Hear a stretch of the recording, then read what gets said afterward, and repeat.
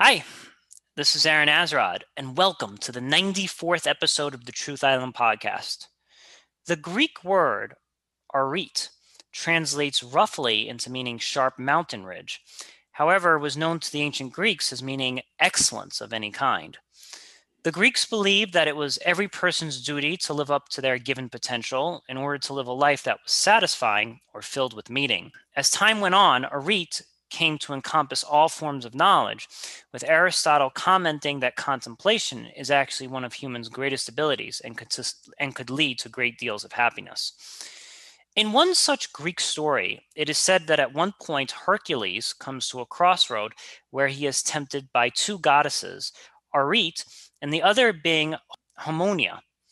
Arit, appearing in the form of a young handmaiden, offers Hercules a life of struggle, but one filled with glory, whereas Harmonia offers Hercules a life of senseless pleasure. Thankfully, Hercules was no slouch and decides to go down the path of Arit. In later iterations of this story, sometimes Arit is depicted as being squalid and unattractive, to highlight that the road of excellence is at first not always the most attractive road to be traveling down.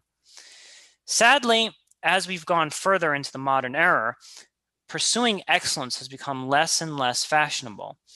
In the modern day United States, many have chosen to follow the footsteps of Harmonia and have signed up for lives of cheap pleasures and thrills. In many respects, schools and some of our most cherished institutions promote mediocrity as being the preferred norm. One danger of excellence also presents itself in the form of perfection, as it is said that the need to achieve perfection can also be the mother of all inaction. Joining me to help find the right balance between excellence and perfection, I am once again joined by Kenny. Kenny, I'm just letting you know this right now. If this podcast doesn't come out excellent, I'm deleting it immediately and we're doing it again. Is that all right? Okay? If it's excellent, all over again. I won't accept anything less from you than excellence. I'll be changing my number, Aaron. No, I think there's a big difference between excellence and perfection, especially in our modern, in our modern day. We don't really use the word excellence as much as the word perfection. And I hear people often say, "I'm a perfectionist. I want it to be perfect, so forth." Perfection, when it comes to, and I'm speaking in a manner of, when it comes to doing something, when it comes to achieving something, perfection is often says, when we say we want something to be perfect, we're really speaking about us. When a person says, and this is my experience, is that when people say, "I want it to be perfect," or "I'm a perfectionist," what they're really trying to tell you is something about themselves. So the attention is on them. It's not about the work, it's about them, who they are. And they want you to know that. That's not necessarily a bad thing, but it is most often the case. Excellence, on the other hand, has very little to do with you. It has more to do with the work. So, perfection pulls the attention to the artist. Excellence pulls the attention to the artifact. Oh, I love that. That's a great distinction because I actually hate perfectionists. I've worked with a lot of people who. You ever worked with these people, Kenny, especially like in an office environment or some kind of confined setting? They want everything to be just so or just perfect. They're like, "Oh my God, if that lamp is in the wrong," like Yeah. those people are extremely annoying, and Yeah. they tend to be what I call like micro detail people. Have you ever bumped into a micro detail person? Like they get so caught up in the micro details of things, like having color coded binders and all this other nonsense, that they actually lose track of actually achieving anything on a grander scale because they can't move past the little detail and actually start achieving things on a much wider and grander scale, because if every little thing isn't absolutely perfect, they don't want to move forward at all. They're just completely stuck. And I think that level of perfection, and also they take pride out of it. Micro detail people are like, "Well, I just have a high standard for what it is that I do," and like they are pretty snooty and they are pretty arrogant and so forth, because they think that their need for OCD, obsessive level perfection, is something to be admired. Whereas I'm like, no, you're not going anywhere, my friend. Yeah, I mean, it's one of those things that, so I do believe that I think that it's possible for a person like that to get an incredible amount of work done. It's possible. But what happens, the real danger, or should I say the biggest danger, is that they become unbearable to work with. Hmm. They become impossible to work with. They become you'd rather go swimming with a shark than spend an hour or two in an office with someone like that, especially if they're your boss. Let me run this one by you. And this is actually a story that I heard that some authors, right, will actually, when they're writing something, they'll actually write the same line 5 different times until it's perfect. Like I've heard this story, like people have written books and they've written that same line 5 different times, come back, read that page obsessively. And you and I have both written stuff. I'm not like that. Now, does that mean that I'm just throwing, good enough? No, no. Like I proofread my stuff. I make sure that it makes sense. I make sure that it has coherence. I make sure that it has logic. I make sure that it's interesting. Like I read it for that. But I feel like those type of writers that like write something 5 to 10. First off, you have to have a tremendous amount of free time in order to be able to write like the same damn line 5 or 6, 7 times until it's perfect. But I also think that like, is anyone who's reading that book really going to be like, oh yeah, I can really tell that this person wrote the same line 5 different times? Like no one's.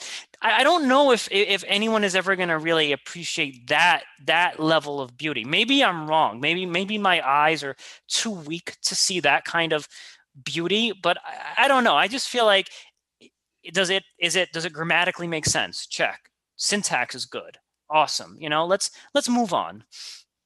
Yeah, I think it's possible in that, so for example, it would have to be this. I see it the same way as an artist drawing the line. He's trying to connect the thigh to the knee through with a line, and he can't just make a straight line. So he makes the line the first time, it doesn't look right. He erases it. He looks at the picture, he looks at his reference again. He makes the other line, still not good. Something keeps going, something's just wrong. And sometimes they know exactly what's wrong. Other artists may not really know what's wrong, but their eyes sees what's wrong. And so he Mm. does it repeatedly until he gets that perfect, and at least according to him and his own standards, perfect line. So I think there are. I mean, I do believe I was having a conversation with a friend not so long ago, and you don't have to quote me on this, but he had mentioned how someone had mentioned, and I believe he was referring to C.S. Lewis, but I'm not sure. But he had mentioned that someone had made a comment on Kipling's writing, saying that Kipling, especially I believe, especially his poetry, was too good, too perfect. It's almost like this man sat down and struggled and fought and wrestled and thought to find the Hmm. right words to use for each line. Neil Gaiman talks about the same thing. Says when he's writing for adults, he doesn't really care much about the words. He can use superfluous words over just yammering on. But when it comes to writing for children, every word, he becomes focused, and every word becomes incredibly important. Each word is carefully chosen. So I believe that there are artists like that. There are writers like that. I don't believe that every writer has to be that way. Hmm. And I do believe that there are those whose minds work in such a way that language becomes an avenue for beauty. This is very interesting. And now that I'm thinking about this a little deeper, maybe perfection looks different to each artist. I don't know how Orwell wrote. Maybe he was the kind of guy who's like, my excellence is writing really captivating stories. And in writing those captivating stories, I don't really care if every single word is built to perfection. The idea is just to have a very interesting story. Like, let me just write something that's very, very, very, very interesting. Like, I think that like a lot of like I think of like Kurt Vonnegut or Ray Bradbury, and I read some of their short stories, and some of the like I can see some of the literary efforts that they put in are not at the highest level. Like I can see that Yeah. they're not writing like beautiful Shakespearean crafted sentences. But the short stories are really interesting and make me scratch my head and be like, yeah, that was an interesting twist. Or yeah, I wonder what would happen if society functioned that way. And I kind of have that sort of mindset, because my mindset is like, was the story interesting and thought provoking? That to me Yeah. is excellence. Is if the story itself was what was interesting, fascinating, and invited critical thought. If it does those things, it meets my benchmark of being excellent. But for another artist, maybe having every single line just reading as crisp perfection is their version of excellence. Yeah, I would say, I mean, I have friends like this. I mean, and this is where we get into all kinds of trouble, because to me, I'm in the exact same boat as you are. I read for the story, Yes. not for the language. I care very little about the language. Now, I begin to care about the language if it becomes distracting, in the sense of the story is horrendously written, right? Yeah, of course. But for the most part, the story is far more important to me. The bigger picture. I want to see, because for me, fiction writing is, the stories. Those stories affect me deeply, but the language does not. However, it's communicated to me really doesn't. Like, I don't care if you said she went to the store, or to the store she went. I don't care. I really don't care. The idea is what I care about. But Yeah. I do have friends who, and I hope they're sincere. I hope they're sincere, because if they are sincere, it means that I have found another human being that operates entirely different. His mode of operation is entirely different from mine, and that's fascinating. And so this is a person who sits down and he cares about those little minute details of, how the sentence was structured. Like, Yes, I think there's this idea with like if you write you are or your apostrophe re, like people, oh man, like you should write the full sentence out, and it's like that to me, I kind of see this as just like, oh well, us intelligent folk write sentences this way, and you common folk, use contractions or whatever, and write your sentences in a more primitive way. And I'm like, no, it's like we have different goals in mind. My goal is yeah. for that fascinating story. Last thing I want to talk about when it comes to writing, I was actually in a meetup a week ago or so, and we even talked that even the way you read a book varies from person to person. I explained I'm the kind of guy, I pick up the book and I freaking read the thing. I read it. Oh, I didn't get that word. Okay, let's see how important that is. All right, whatever. And then I put the book down. What sticks, sticks, and what doesn't stick, does not stick. Whereas we have, like, I was talking to this one guy and he was like, oh, I can only read like 10 pages a day because every single line, he's got the highlighter, the post-it notes. He's like putting it all over the book and going all crazy. And it's like, it takes him 3 months to read a single book because he puts that much effort into reading it. And I actually did take a step back and I said, man, am I reading wrong? Like, am I doing something wrong? Is that true excellence right there, having the book with all the highlighting and all the post-it notes? Or is what I'm doing excellence in the way that I'm reading the book, kind of just like cursory reading, glancing, extracting meaning, not extracting meaning? So that's, these are rough questions to ask. I think that people are incredibly different. And I Yeah, think yeah. that people, I mean, one of the things is, but you find that there is a system, a mode of things that is widely accepted. And if any variation to that is frowned upon and looked upon as troublesome. So, you have people who, you have books on how to read a book, which I think I'm telling you, man, it's ridiculous. It's Oh like my it's God. you have a book this, and title is how to read a book, or how to read a book like a professor, or how to read a book like a like a critic. Hmm. It's like, bruv, if you're not doing that naturally, that's not what you ought to be doing, because you're not a critic, you're not a professor, and you're certainly not whoever wrote this book about how to read a book. See, read the book the way you enjoy reading the book. If you're a guy who sits down for for 6 months and put with post-it notes and like strings, like conspiracy theorists stringing things and Yeah. photographs, I've and seen these type people. then good to you, man. Do you enjoy it? Like when you read the book, do when the book is closed, do you say, "Wow, what an adventure! Yeah. What a great time!" One of my friends says, "What a hoot! What a great time!" Or are you a guy who takes a week and you just whatever sticks, whatever doesn't stick, just like whatever. Like, I really don't care. Like the point is, at the end of the day, are you happy you read that book? That the joy is far more important than the technicalities. And then I have a friend who reads a book.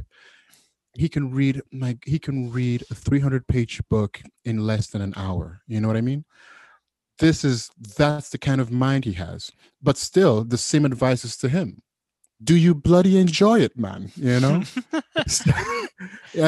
So I think that I I think think that people.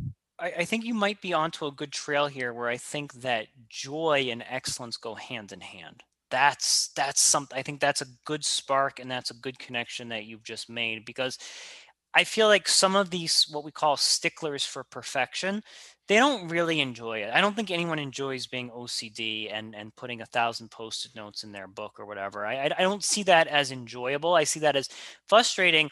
And what ends up happening is more often than not, they actually just give up.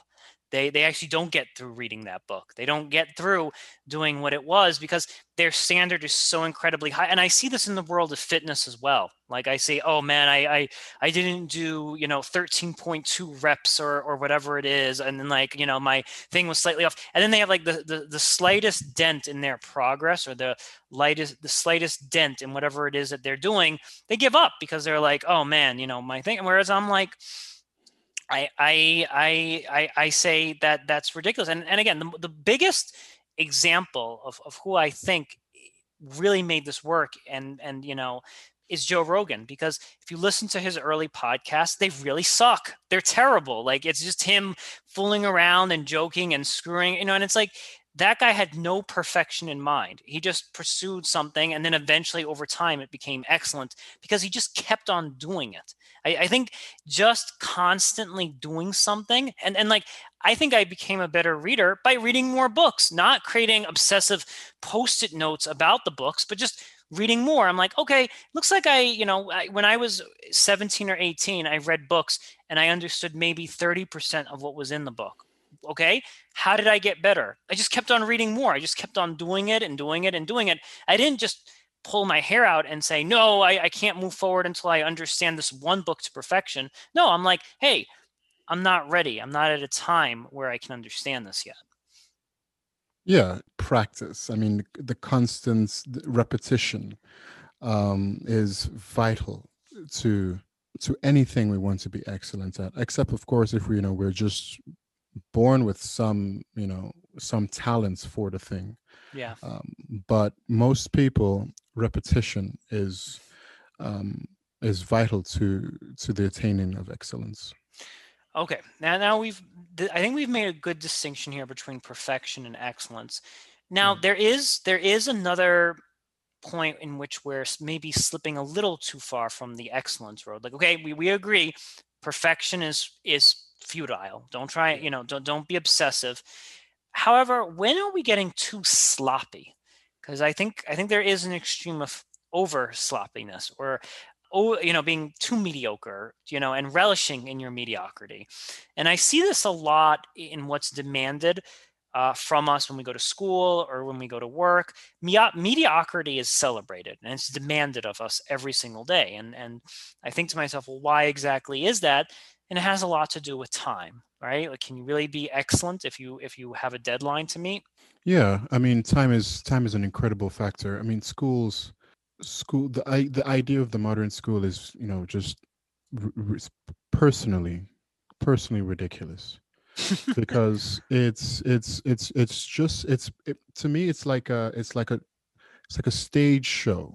It's not really, it's not even a real thing. It seems so ethereal. It seems so translucent, so fake. Because, and of course, it's still doing good things because a lot of students are still coming out of it and surviving and are better off than they were before they went. At least I hope so. But to the idea of what a school could be, and an idea and the idea of what, at least my idea of what a school should be. Yeah, modern schooling is ridiculous. And you have a book, you're given a ridiculous amount of time to, to read through it and write a paper and present your paper. Most of these students not only do not, I mean, they don't really care about the book, first of all. Yeah. They're not going to take they're not going to read it in that time.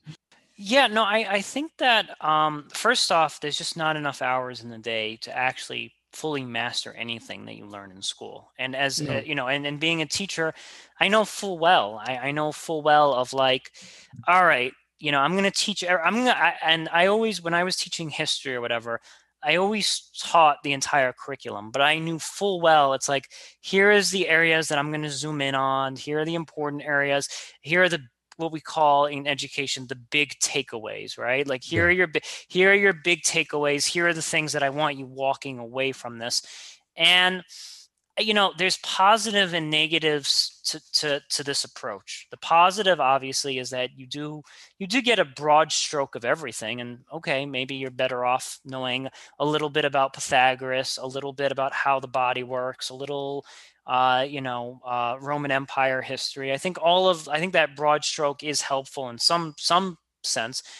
But then the way it's situated is that as soon as that test is taken, that knowledge is immediately discarded because you were taught to kind of consume the knowledge very quickly, not really master it or not actually utilize that knowledge to excellence, but kind of just hold on to it. Like it's like it's like renting. You're literally renting that knowledge, applying it in the form of an assignment or a test, and then immediately discarding it. And I think that's kind of a dangerous notion that we have in education, is that you don't learn things and actually cultivate higher thoughts on them, or you don't cultivate excellence with those thoughts. You kind of just use these pieces of knowledge in a transaction. Like this knowledge is a key that gets me to a good score, and then that good score gets me a good job, which then gets me all sorts of cool toys to play with when I become an adult. I totally agree.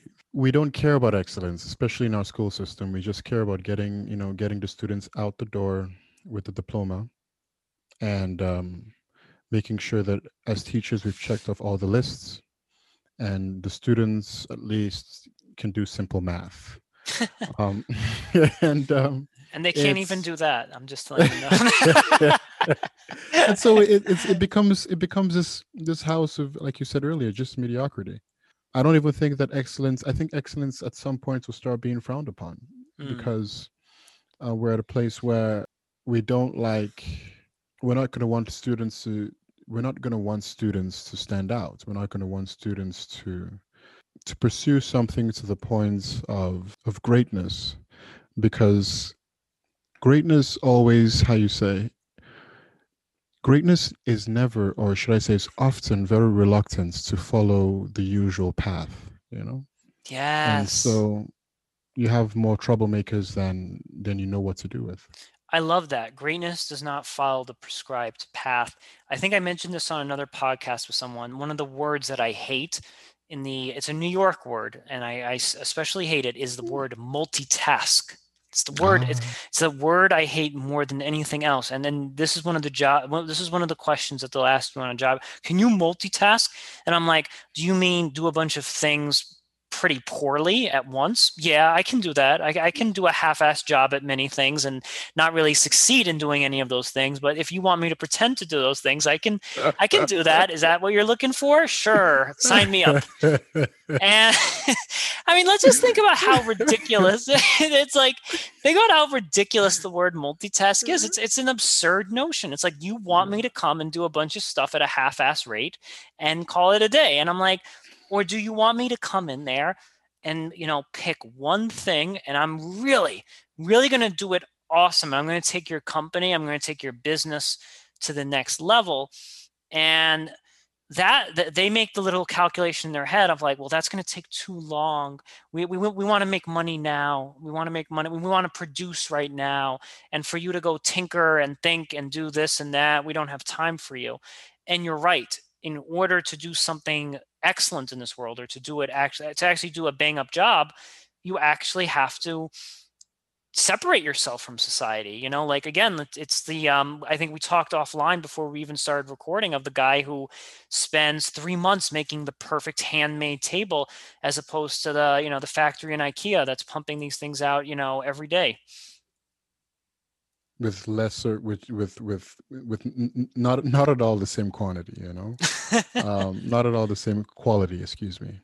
And but we like that because it's financially beneficial. Excellence is not good for business. I like that. Excellence is And not good from. I might I steal mean, that. I mean, think about it. I mean, look at the difference between Microsoft and Apple. Anybody who owns a Microsoft computer will tell you that, okay, it's fine, like it's beautiful, and it seems to be, it gets the job done. Mm-hmm. But whenever you talk to a guy who owns an Apple computer, they say, listen, man, this thing is built to last. This is not dying anytime soon. Like, the whole thing about cockroaches being able to survive a nuclear war. Yeah. Apple might be able to do that, or Apple computers might be able to do that, because these things are sturdy, they're well done. But Jobs is gone now. Steve Jobs is gone, right? And so the next guy in line, hopefully he's keeping up with the standard. But eventually, some hotshot CEO is going to take his place. It is just the case. Some hotshot CEO is going to take his place, and they're going to look at the numbers. They're going to say, okay, listen, how do we make more money, right? Mm-hmm. So, well, sir, we don't really have to use these the same materials we've been using. They're bloody expensive. So what we can do is we can change to a certain kind of plastic that looks quite like, it looks similar to the old product, but it's not. In fact, it's about a fifth of the price, right? Like, wonderful. Well, what else can we do? Well, we can start producing it in Bangkok or China or whatever. Let's not have it made here, because American hands are expensive hands. So let's take it to cheaper hands, and then on and on and on. And next thing you know, Apple is exactly where Microsoft is. That's funny. I'm actually a PC fan, so I use Microsoft, and it's probably because I just grew up with it, so that's like my default thing. And with the Apple computers, I never got used to I like right clicking. I'm a huge fan of the right clicking, Oh, yeah. I No, never. Yeah, go oh, don't ahead. get me wrong. I'm a PC guy. All my computers are PC, but I'm suffering because of it. My wife and I have been thinking about switching to Apple, and we're thinking about doing it pretty soon. But the point is simply that most companies, most products, most artifacts, over time, when it gets into the hands of grubby businessmen, when Yeah. it becomes about the business, about the revenue, quality suffers for the sake of quantity. Yeah, no, I think you're fundamentally right, and I'm absolutely positive that since Jobs passed away, that the quality factor is probably decreasing. I'm not. Don't base your stock portfolio off what I'm saying right now, but like I think that there is usually a visionary who does things the really hard way, and that visionary is typically stoned. They're like, what the hell is it that you're doing? You're taking us down a very long and arduous path. And they're initially stoned and chastised and ostracized for that. But then when they come back with the perfect product, or the perfect incarnation of whatever it is that they're building, then in hindsight, we're able to be like, oh yeah, I knew that guy was onto something all along. And I'm like, no, you didn't. You were throwing rocks at him the whole time, and Yeah. and telling him to hurry it up. So I think that one of the things that we need to do is, in the workplace and in school and in our life, we need to have a more fundamental appreciation that things take a long time. And like, we have to celebrate that. And I think even the word I talked, one of my early podcasts I did with Joe, is Yeah. that in our media Kenny.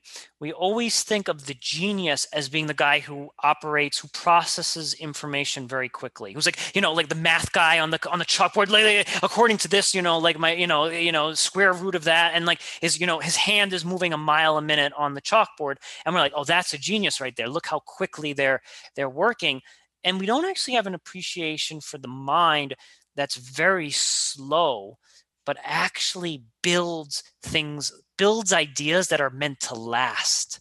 Because the quick mind may come up with very quick ideas, but are those quick ideas meant to last? And that's what we're not looking at anymore, Kenny. Are ideas meant to last? Yeah, I like that. It was the image of the genius. A friend of mine would say he's got one leg on insanity and the other on a banana peel. Um, Oh, so good. yeah, I think it is a big question to ask. I mean, do we really want things that are lasting? Do we want things that endure? I mean, and I would hope that the answer would be yes. I mean, and it's not just even about having the mind that asks that question, but the mind that loves the right answer. In that, I told you I've spoken to a friend of mine, Evan, about this, and we've talked about even how it's good to admire excellence even when it's not your own, even when the excellence isn't yours. Of hope, You know, yes, um, absolutely. and so are we a people who appreciate excellence to the point where the social norm becomes, if this isn't excellence, the public isn't really going to want it, but c'est la vie. I think even of one of the things that was the biggest darn disaster, and this is where George Lucas is really laughing, is if you look at the Star Wars films that just came out by Disney, all of them were incredibly rushed. They were rushed. They were, okay, we need to get this out by December, and they were rushed and rushed. And okay, you got them out, you made your boatload of money, but at the end of the day, you don't have a trilogy that's meant to last because you rushed it. Because you rushed it, you now destroyed something. In your desire to make money and produce something quickly, you fundamentally destroyed the thing that you were trying to promote. Whereas I give credit to George Lucas, I think he actually took his time making these movies. He actually was like, no, guys, we need to do this scene again. I think of the director Stanley Kubrick. He would shoot the same scene like over 200 times until it met. And again, I think Kubrick is kind of also on the OCD that's going too far, man. Like, I don't think we need 200 times, but do it 10 times, do it 15 times. Make sure that the story is adding up, right? I think there's a happy middle ground. I think there's a middle ground between Stanley Kubrick and the latest Star Wars films. I think you don't have, the answer might be George Lucas in the middle somewhere. Just like, okay, this is high quality, but yeah, every frame isn't entirely perfect. Yeah, I think if you care about the work, I think that you're already on your. I think that's the first step, even if it's not the work, but your name attached to the work. I think that's the first step towards excellence.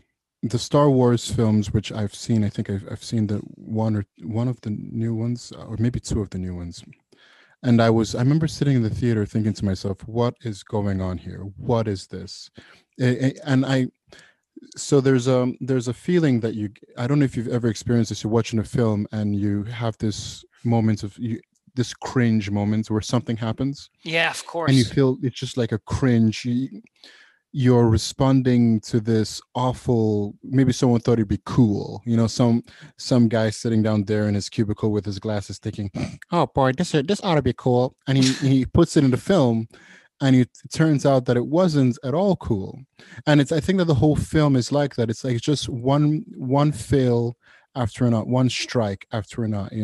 They're trying to hit it out of the park, but they're just doing something, and they're just swinging either way too high or way too low. They're just not hitting it out of the park. They're not even connecting with the ball. Yeah, Um, I um, I think that, and I think that also when I saw those films, the latest installment, I could see it's like you guys were aiming for mediocrity because there's not even one memorable line. Like I think that the classic Star Wars have memorable lines built into them. Fear leads to Buttloads. buttloads, right? Like fear leads to anger, anger leads to hate. And all of these wonderful, really. I'm not saying every line is a gem, but they do have some poetic lines in there that really get the noggin thinking. But Yeah. there's not even a single good line in the entire new trilogy, and that's an example of like not being the obsessive guy making sure that every line is perfect. But man, you didn't even bother putting in a single gem, not even a single line that's substantial and worthwhile. And that's a train wreck. That's a disaster right there, where you were literally like everything was just okay and you still went forward with it. Yeah, and that's the thing about, so the guy who's writing every single line over and over, even if he's doing it 1,000 times, I think that a guy like that could still be motivated by excellence, because I think that's the difference between a guy like that. So I think let's say they're two different writers. One of them is both of them are writing the same line hundreds of times, right? Yeah. One has a realistic vision, and they know when they know when they meet it. So they're looking at something. They have some reference, either a reference in the real world or a reference in their mind, and they're trying to get their muscle memory, to match that reference.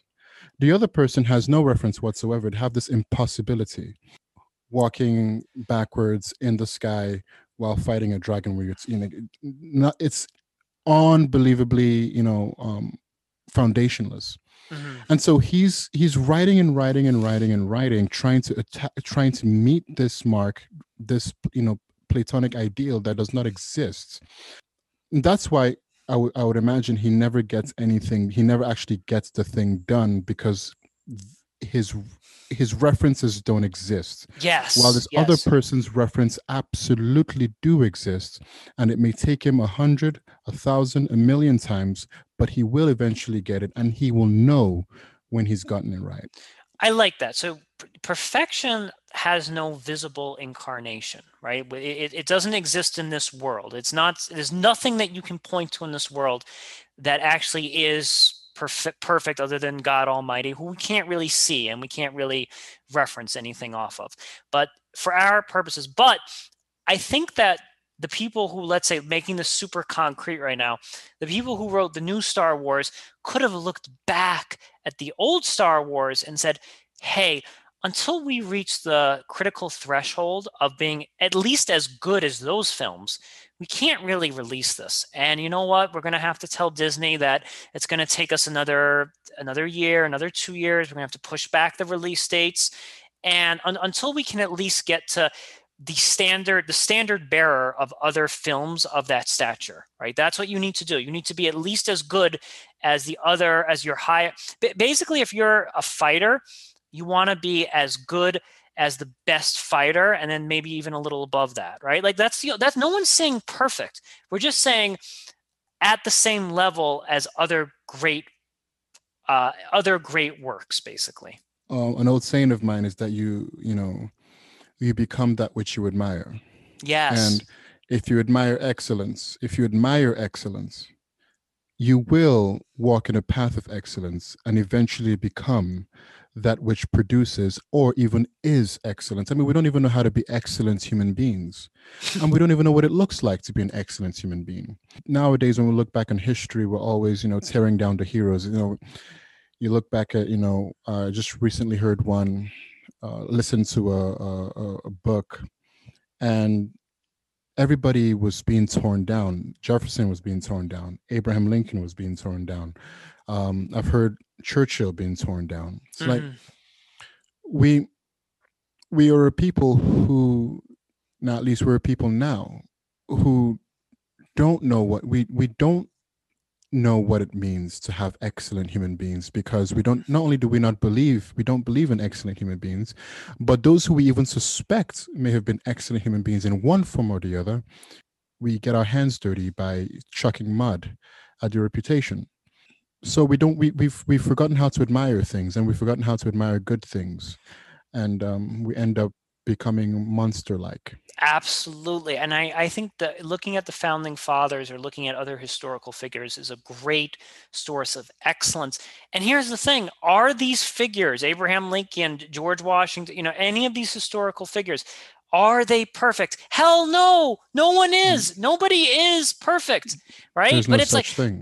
but like rather than chuck mud in their direction, be like, what are some pieces of excellence about them that I can extrapolate and bring into my own life? Like Benjamin Franklin had an excellent routine. Like he woke up early and did this, and then he had his whole day methodically plotted out. I'm like, well, there's some excellence for you. Was Benjamin Franklin perfect? Hell no. But he has some excellence that you can borrow. There's some excellence in what he did that is worth extracting and putting and replicating and kind of embracing into your own life. And I think that Yeah. anyone in our history that isn't perfect, we immediately discard. All. And I'm like, well, you've discarded just about everyone at this point. Everyone. Because nobody's perfect, and nobody can be perfect, because the funny thing about it is we say words and often don't stop to ask ourselves what we mean by them. So when a person says, I really like this pizza, it's perfect, and your friend says, I thought it was rather salty. It's like, so it's not perfect, is what you're saying, because there are two. When where there is a human being, there is an opinion. Where there is an opinion, there is perfection. Because people often think we often think that there's a different definition of perfection. We often think that our definition of perfection is what is perfect, but that's not the case. Because when everybody says perfect, they mean totally different things. There's about 7 billion people in this world, so there are 7 billion potential different ideas of what it means to be perfect. And so it's not possible to look at history and find anybody perfect, because nobody was perfect. Yes.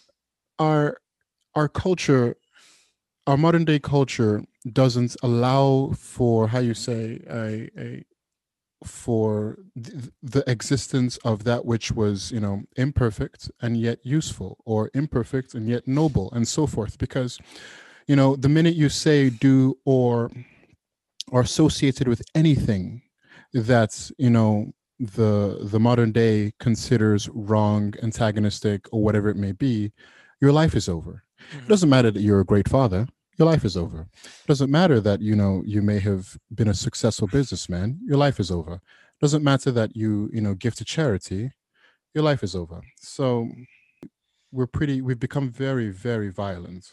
I want to, I think a good analogy is this idea that you mentioned about the salty pizza. And like I can even, kind of compare the slightly, like the pizza that was made with excellence, but then one person says, oh man, this is slightly salty. It's like, I almost think of this as being like in my podcast in a way, because on this show, I mispronounce words. I say things that are wrong all the time, but I still strive for excellence. But I realize I'm never going to be perfect. There's never going to be an episode that is absolutely perfect ever. And that is a baseline acceptance that I've come to when doing any kind of piece of art or any kind of work. It's never going to be perfect, but that doesn't mean I get sloppy with it and say, yeah, man, I was like chilling on my couch and then I grabbed a beer and then this girl called me. And I don't just talk about nonsense on this show. I try and talk about high quality stuff. But even in that goal of aiming for excellence, for excellence, I know it's never going to be perfect. So that's something to keep in mind. Last thing I want to talk about with you, Kenny, is should we strive for excellence in everything that we do, or should we just come to terms with the fact that we're only going to be able to achieve excellence in maybe a few specific domains? I think that's a wicked good question. I'll answer it by asking a different question. No, I think no, I think that it's the question is aimed in the wrong place, and here's why I say that. I think that and this is the answer, if people can find a way to be excellence, what I mean by that is their soul, their personhood, their core is, in fact, at its excellence. It doesn't matter what they do, whether it's cleaning the toilet to making, food for the queen. You will do it excellently. And if you don't, you will be on the path to doing it excellently. One of the coolest short stories I read about Taoism was this prince. I think he's watching his butcher cut and cleave, a cow, and he's amazed at how quick and how just perfect and how brilliant this see the word perfect, can't escape it, this butcher is. And he asked the butcher, why are you so good at this? And he says, listen, I've learned the way of cutting. I've learned the way of doing this so well that I don't even have to think about it. And the prince was so amazed. He expresses it beautifully. I'm just cutting it down. And the prince says, I've seen that it is not simply in being a butcher that a man ought to pursue this excellence or this excellent way. It is in all matters. It is in all matters. So I think that a person who learns how to hold, this is just imagery, to hold perfection in their soul and let perfection guide them, they will, even if it's playing video games, they will, not perfection, sorry, excellence, they will excellently pursue those things. Um, yeah. No, I think that's a great story. And maybe maybe like if we look at that in that story with the butcher or something, maybe that butcher when he first started cutting meat was like, okay, maybe I'm not going to aim for excellency right away. Maybe that's not my goal. My first goal is to learn how to cut meat, right? I think it depends on the stage of development that you're in when learning something new. So your first stage could be like, let me try and do it. Now, let me try and do it better. Now, let me try and do it better. Now, let me try and get to an intermediate level of understanding. Now let me try and get to an expert level of understanding. And then by the time you get to mastery, you don't even realize it. Like you've actually reached excellence. Like I think a lot of people are like, I'm going to be excellent from day one. Like, right. They're like, I'm on the road to excellence, and they've already committed themselves to excellence on day one. And I'm like, you can't possibly be on the road of excellence on day one because you're doing it for the first or second time. It's just not going to happen. But I think being conscious, I think this is what the word we're looking for is being conscious and being and evaluating yourself as you go along of like, am I getting better at this? What could I be doing a little bit better? Last time the meat came out rather tender. Let me do this instead. Those are the questions that butcher probably asks himself every single day. He didn't start off excellent, but every single day that he was cutting that meat, he was like, okay, this went, X, Y, and Z went wrong on Tuesday. When I cut the next cow or whatever on Thursday, I'm going to be sure to avoid those things or try something new. That's how you get to excellence, by just being critical every step, every peg of the way. Oi. Yeah. Um, it's I would say that would be an incredible feat. Yeah. I like what you said. I think you've answered my question because I was like, can I be excellent at scrubbing my toilet or whatever? And I think maybe the first thing you just need to do is scrub your toilet, and then make sure that you're just doing it better each and every time that you do it. Like just make sure that every little thing that you're doing, you're getting better at doing. And I think if you're doing that, excellence it's bound to find you at one point or another. Oi. Was this an excellent conversation? What would you say, I'd like to Kenny? th- I'd like to think so. All right, I guess I don't have to delete it. Awesome. All right, Kenny, thank you so much for being on the show today. No worries. Thank you for having me, Aaron. This concludes the 94th episode of the Truth Island podcast. I'm Aaron Azrod.